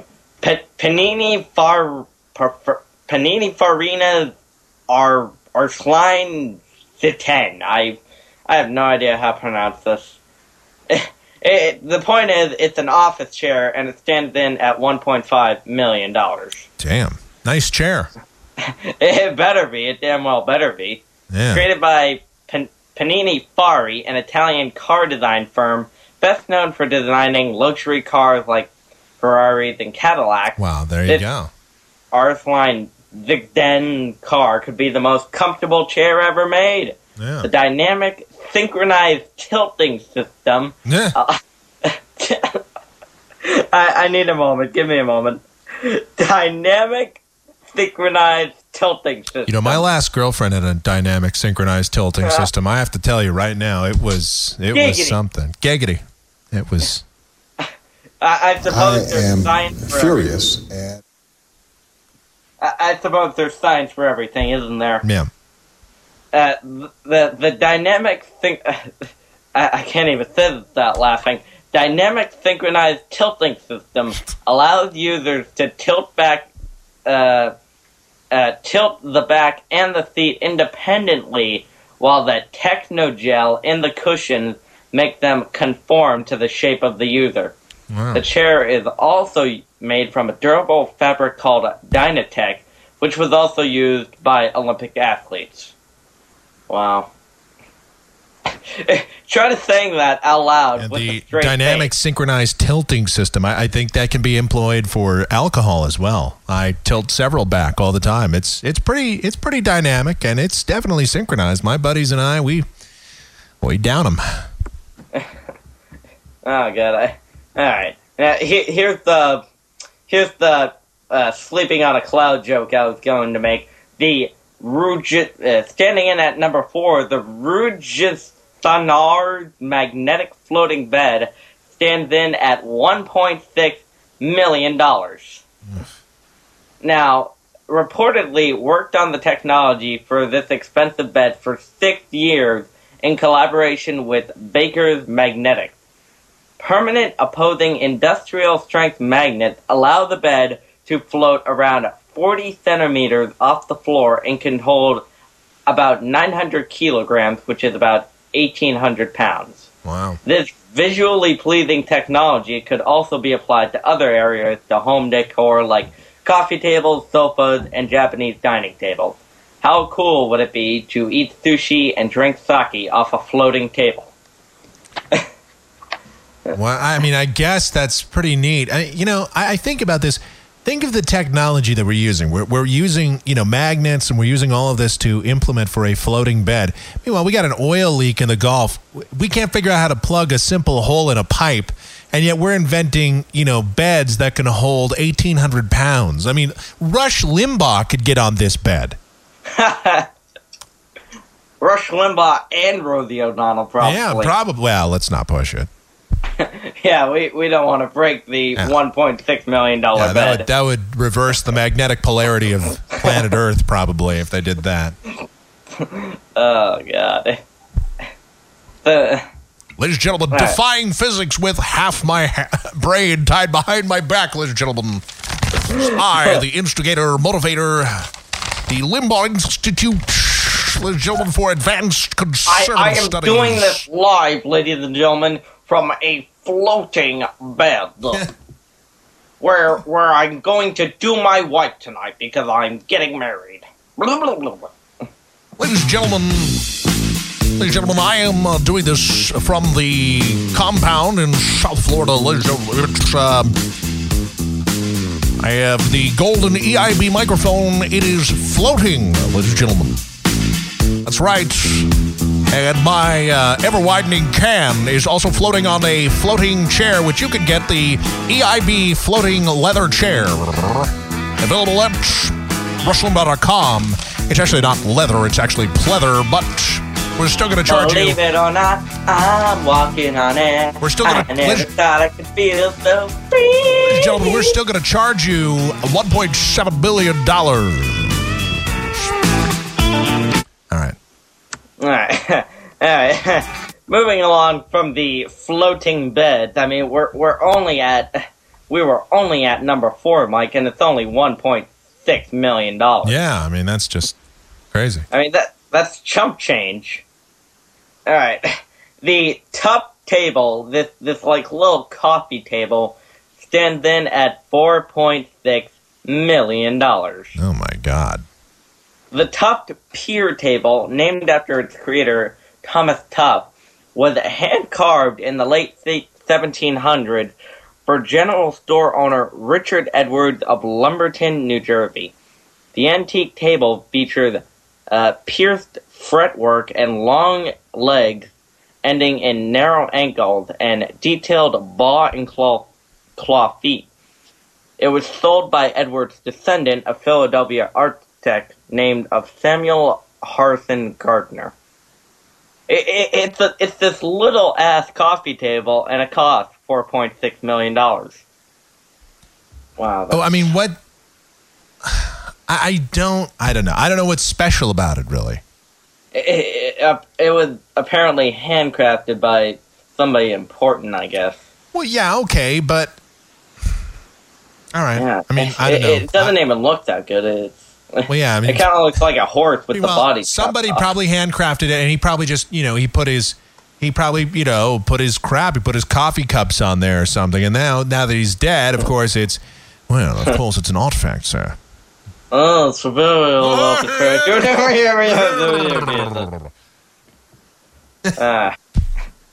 Rush Limbaugh could probably breathe on this thing and it'd break.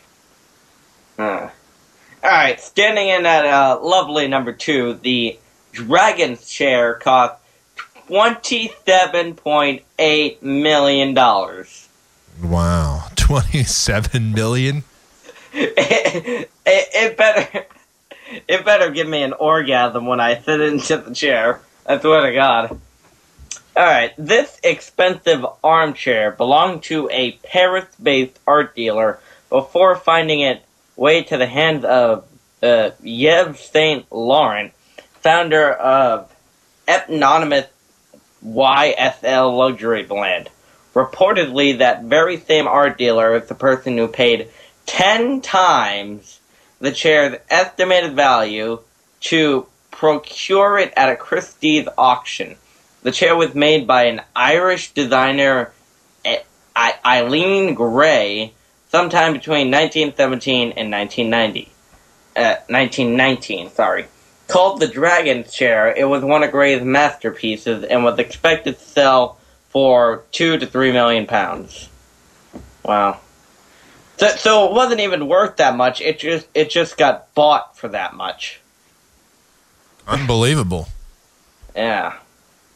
Oh, but do you got a drum roll or something ready for number 1, Mike? Yeah. I have that right here. It's just right here. Here it is. I wasn't ready. I was sitting back in my $25 chair that I have here. Anyway, yep. All right.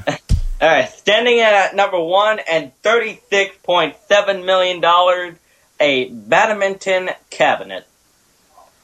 $36 million for a cabinet. Wow. And what's special about this cabinet? Let's see. The badminton cabinet, or badminton chest, was commissioned by Henry Somerset, 3rd Duke of Beaufort, at the age of 19. So it's really, really old. Yeah. Yes, it's an architect. This goes back to the colonial days. This goes back to pre-Elizabethan. Actually, how old is it?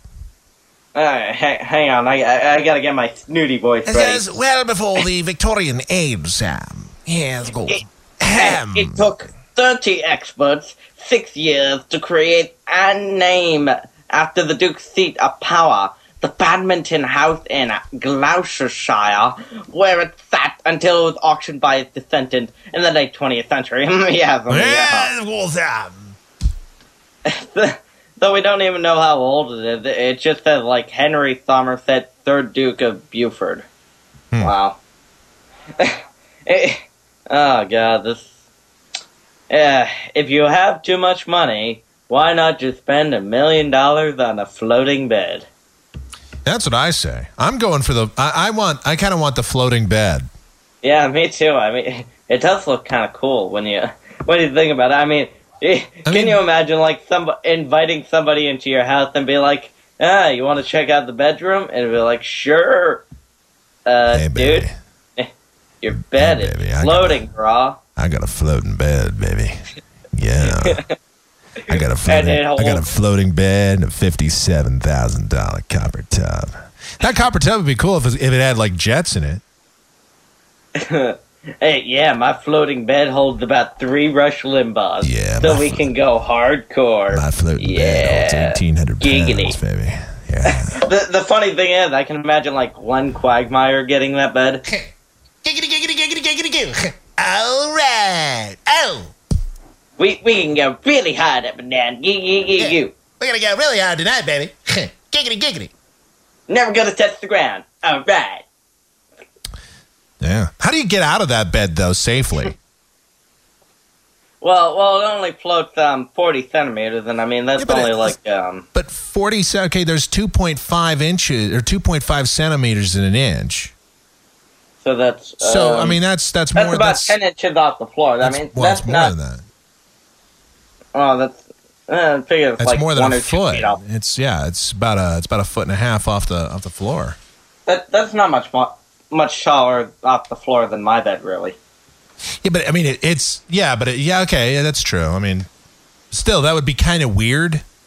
Yeah. And you can't hide stuff under that bed either, because I mean, I was gonna say, and I can't put stuff under that. But of course, I guess vacuuming would be pretty easy. You just vacuum right under there. And yeah. Of course, you gotta. Or, just push it out of the way. You'll be screwed the day that the magnetic field on planet Earth shifts, though. Yeah. You'll be SOL then. Can I get a refund on this floating bed I bought? Oh, we just change polarity on your bed. Man. That's how that's fixed. Look what we can do with science, ladies and gentlemen. We could be spending this $1.6 million on trying to save cancer and whatnot, but nope. Gosh darn it, I gotta have a floating bed. Yeah, I have this real quick for you. This is interesting. There's been a recall. We have another recall story to pass along. This time it's McDonald's that's issuing the recall. Oh, boy. So McDonald's has been issuing these cups in honor of the new Shrek movie. Oh, yeah, I saw this. And there's one little problem with these cups, a little tiny incident. The paint that they used for the cups contains cadmium, which, well, I mean, look, if you check out, there's certain things that it's okay to have in a cup. There's certain parts of the periodic table that should be in there. Usually, though, heavy metals, not so much. Yeah. Pure forms of the periodic table. That's, except just oxygen. That's not really lead probably shouldn't be in there. Cadmium, that's another one that probably shouldn't be in there. Anyway, it's toxic, and if you have these glasses, don't drink out of them. Even though it probably won't hurt you, but you never know. There could be a situation where it does, and then you get like mad cow or Super AIDS or something. So, you have AIDS. Yes, you have AIDS. Yeah. So, don't. Whatever you do, I shouldn't have said that because whenever we say that, that's when this comes. You have AIDS. Yes, you have AIDS. I hate to tell you, boy, that you have AIDS. You got the AIDS. Anyway, so that's just a little piece of advice. Be careful. You could get it. You could, and then people are being told to get rid of these cups that got them. Bury them underground. That's where we put all of our crap, and we all know that everything we put in the ground or we put it shove them under the ocean. Floating bed. You know what? Throw it in the Gulf of Mexico. That thing's done. It's gone anyway. Might as well just put it in there. I am furious. I'm sorry, Mr. President. Sorry, I won't recommend people do that. Just put it in the ground then. Do what we do with our nuclear waste. Bed. Put it under the floating bed. Nobody will see it. Hey, is that a cat? Is that one of those Shrek cups with cat? I'm going to go out and get one of those tonight. I'm going over to McDonald's to see if they have any left. And I'll sell it on eBay for like $50,000. You literally, I'm sure people are going to sell it up there for a lot of money.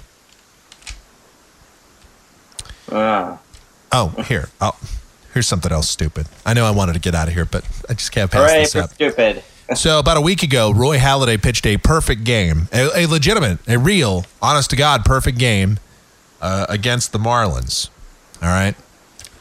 Well, of course, because it's the Marlins, they get, like 17 people show up for their game, so they have a lot of these tickets that were left over. So what they decided to do, you can buy tickets for the game that was already played.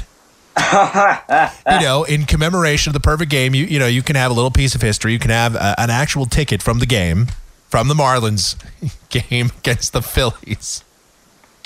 Wow. Well, the Marlins are desperate. What I want to know is, they're selling them, and they're selling them for the face value of the ticket. Now think about this. So like an upper deck ticket, off up the first baseline, a good ways, it's like $15. But then there's like tickets behind home plate, which are, like $100. Who would shell out $100 for one of those? When you could just buy, if you wanted to, just buy one of the, I didn't want to sit in the cheap seats, man. Well, the game already happened, douche. I'm not buying cheap seats. I don't want to be thought of. I don't want to be remembered for being there in one of the cheap seats, dude. Actually, what would happen is, you'd say, man, I was at that game, see, I got the ticket stub. And then somebody would just go back and watch video of the game, and they'd be able to count the 17 people that were there. And they'd see that you weren't sitting in that set. Well, man, I moved down to another section, dude. Yeah, I was getting a hot dog while they were doing that. Yeah, dude, I was getting some Funyuns, man. Well, dude. Maybe some cotton candy, bro. Yeah, dude, man. Buy me some peanuts and Cracker Jacks, dude. It's like, I totally don't care if I ever get back, man. Serious, bro. All right, so that's your stupid news. Man, there was a lot of. We haven't done like a stupid parent news in a long while, have we? I don't have another parent of the year, a potential parent of the year story to pass along to you. I mean, I'm sure I do. I have some local ones here, but I don't think that they're really all that relevant. Is anything we ever do relevant? No. I mean, we went from a pop chart to a floating bed. Well, yeah. Listen, I'd go for it if I had one Powerball and $2.45 million. I'm just saying it was $250 million. The Powerball. It was actually a little bit more than that. Some jackass in Ohio wins it, and Ohio just got in on the Powerball a few weeks ago. And now they already have a $250 million winner. Jackasses. We just got Mega Millions here in Arizona, so maybe I'll go buy a Mega Millions ticket. What's that at? Like 64, 68 million, something like that? All right, be sure if you win. I know it's chump change. I know it's only $68 million. I understand that's chump change. That's nothing. Yeah, give me some of that money, Mike. I've been a great co-host. I deserve some of that money. Listen, if I won 68, I'd have a big old party. I'd Fly me in serve. from New Hampshire? Listen, I'd get some of those Shrek glasses. No, I mean really. I might even actually serve it. I might not even use paper plates at the party. Might not. I don't know. Maybe I would. Yeah, we'd have some of those drinks with the little umbrellas in them and everything. I mean, we'd really some solid gold iPhone covers as well. Exactly. I would buy myself one of those. I could afford one of those iPhone. I'd have to get an iPhone first. $1 million strawberries as well. I'm sorry, but you know what? Even if I won the Mega Millions or the Powerball, it still wouldn't be enough to justify those kind of costs. Well, what about the platinum cake? That's only a couple. Well, okay, the platinum, that would be fine. The platinum cake, I'm going to do that. And I'll go to Steve Wynn's hotel and casino. I'll go to his Ferrari dealership and get a Ferrari, even though I don't drive. That's definitely there. All right, Mike at KMGX.com, the email and PayPal address. That's how you get in contact with this show. Mike at KMGX.com. Send money. Send money. James will draw you something if you donate like $20 or something. Yeah. I'm sure it'll be. Even if you donate a penny, I'll probably still, like, give you a smiley face. He'd probably do something nice. And then I'm a great human being. I will do something. I'll do something great. Yeah. If you're a female and you send in something, you'll get something that nobody else could ever even. You'll get something that is just amazing, I'm sure. And you know what that is? You know what it is? You'll get the pleasure of listening to me. All right, MichaelGroff.com for all of your other Michael Groff needs and so much more. Thanks to James for joining us. Yo. See you next time. Good night, everybody.